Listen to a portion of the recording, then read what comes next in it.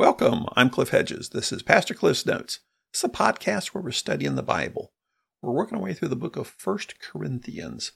Today is episode 421. We're looking at 1 Corinthians chapter 9, verses 19 through 23. Let's read our passage. Although I am free from all and not anyone's slave, I have made myself a slave to everyone in order to win more people. To the Jews, I became like a Jew to win Jews. To those under the law, like one under the law, though I myself am not under the law, to win those under the law. To those who are without the law, like one without the law, though I am not without God's law, but under the law of Christ, to win those without the law. To the weak I became weak in order to win the weak. I have become all things to all people, so that I may by every possible means save some. Now I do all this because of the gospel, so that I may share in the blessings. This is Paul's first letter to the Corinthian church, 1 Corinthians. It's a letter that he wrote to the church in Corinth about 5 years after he founded the church. He founded that church during his second missionary journey, and now he's on his third missionary journey, and he's in Ephesus. He spent an extended period in Ephesus. There's actually some guys from Corinth that are there with him, so he's heard some things about the church in Corinth. And there's a letter he has from Corinth, probably delivered by these guys that are with him. And he's heard some reports from others about what's going on at Corinth. Disturbing news. There's a lot of fighting and factions and selfishness. There's messed up theology. There's a lot of confusion. They've actually asked some questions in the letters. And some of they seem to be challenging Paul in the letter. And one of the things they're challenging is his apostleship.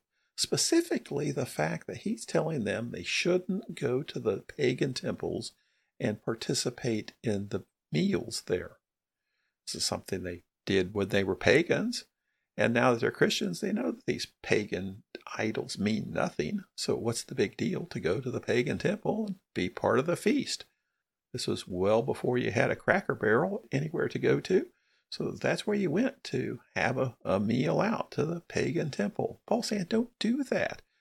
You're correct. These idols are not representative of actual deities, but there is spiritual realities behind these pagan idols, and they're demonic.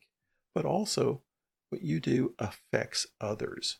You may be certain in your heart it means nothing, but others aren't so certain, and seeing you do this will actually negatively impact others.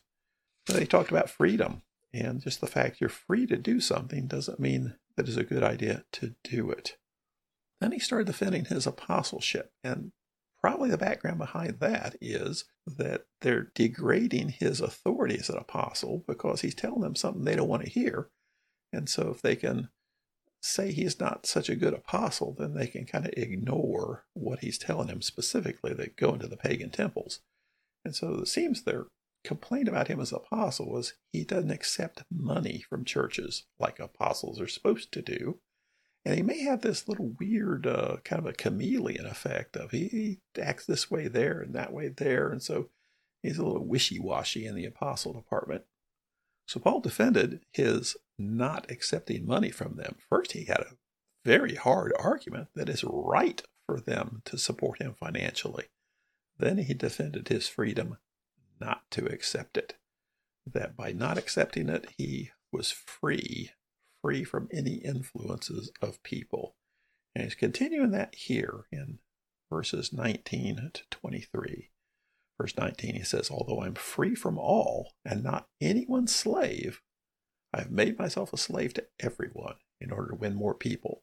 So he's free from all in that he is under obligation to no one. He's financially independent. He's not under anybody's thumb. He's not accepting patronage from some rich person who can exert influence and say, hey, I'm giving you a lot of money, so I think you maybe ought to do things this way. So he's financially independent. He's not under anyone's thumb. He is free from anyone's influence. But he says, and even though I am free and am not a slave to anyone, I have made myself a slave to everyone in order to win more people. Specifically, he is using his freedom to actually then place himself in a position of, he terms it a slave, to everyone, specifically for the gospel. Freedom isn't his goal. His goal isn't to do whatever he wants. His goal is to win people to Christ. So he starts talking about the different categories of people. Verse 20, to the Jews, I became like a Jew to win Jews. Now, some people want to make a second one a different category. I think he's just repeating himself. To those under the law, like one under the law. So who's under the law? The Jews. Now you could say that there's God-fearers, believing Gentiles who are under the law, but I don't think he's really throwing them as a separate category. I think it's just amplifying the idea of the Jews, because Jews is both an ethnicity, but also a religious term. So to people who are Jews, he is a Jew, and he acts like a Jew in order to win Jews to Christ. To those who are under the law, he acts like one under the law. Then he adds, though I myself am not under the law, to win those under the law. Now, what's it mean he's not under the law? Well, he argued that in a strong way to the Galatian church, where the Judaizers were saying you had to follow the Jewish laws in order to be a Christian. Paul said, no, you don't. We're free in Christ. We're free from that legalism of Judaism. So he says, I'm not under the law, under the Jewish customs. By that, he doesn't mean free from the moral code. It's free from observing the Sabbath, from eating the dietary restrictions of going to the right feast. Even though he does a lot of that stuff, he doesn't do that as a way of pleasing God. And he says, okay, I am a Jew, and when I'm around Jews, I act like a Jew. Why? Not to avoid offending people, not to fit in, but to be able to share the gospel. And verse 21, to those who are without the law, that would be the Gentiles, like one without the law. So he's saying, to those who are without the law, to the Gentiles, I act like somebody who's a Gentile also. Then he adds, though I am not without God's law, but under the law of Christ, to win those without the law. So the Gentiles, they don't have the Mosaic law. And Paul says, so if I'm with them, I don't act like a Jew and say they should act like Jews too. I will be with them and fit in with them. Not that I'm without any law from God. I have the revealed law of God. I have the law of Christ. But I fit in with the Gentiles and act like the Gentiles in order to win the Gentiles to Christ.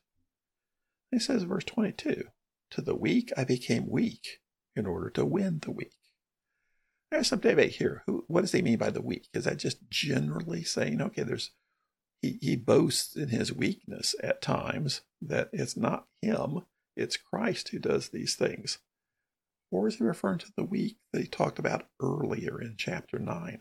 Those who weren't so sure about the reality of the pagan idols.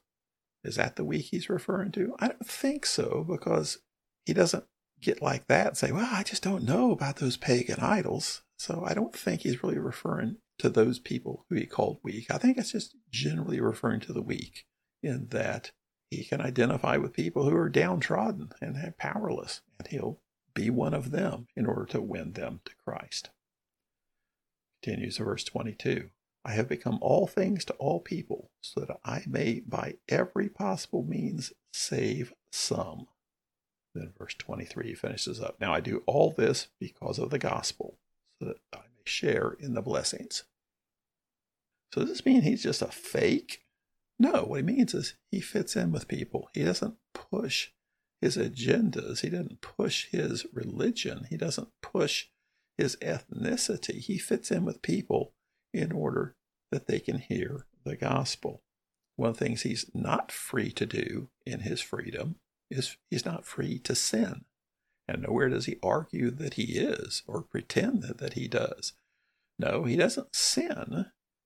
And remember one of the things he said about the eating at the temples, that it was sin. He doesn't say, I go eat in the pagan temples with the pagans participating in the pagan worship feasts.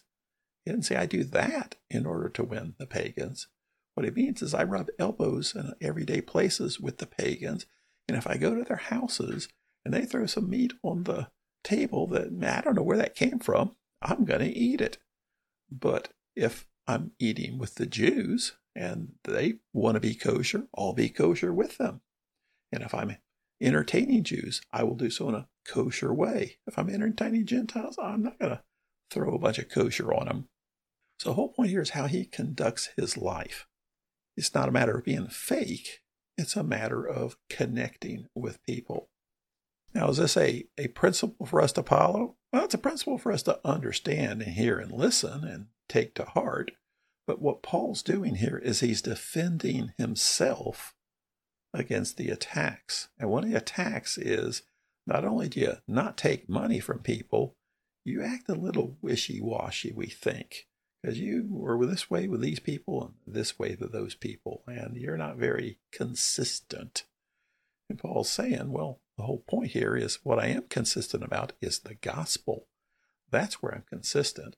The social issues, that's not such a big deal. I will be all things to all people in order that I might win some to Christ. Because Paul is all about the gospel.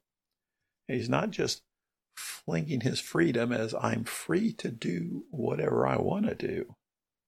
But his freedom is I'm free to not be constrained to the things you think I ought to be constrained to so that I can reach people with the gospel of Christ.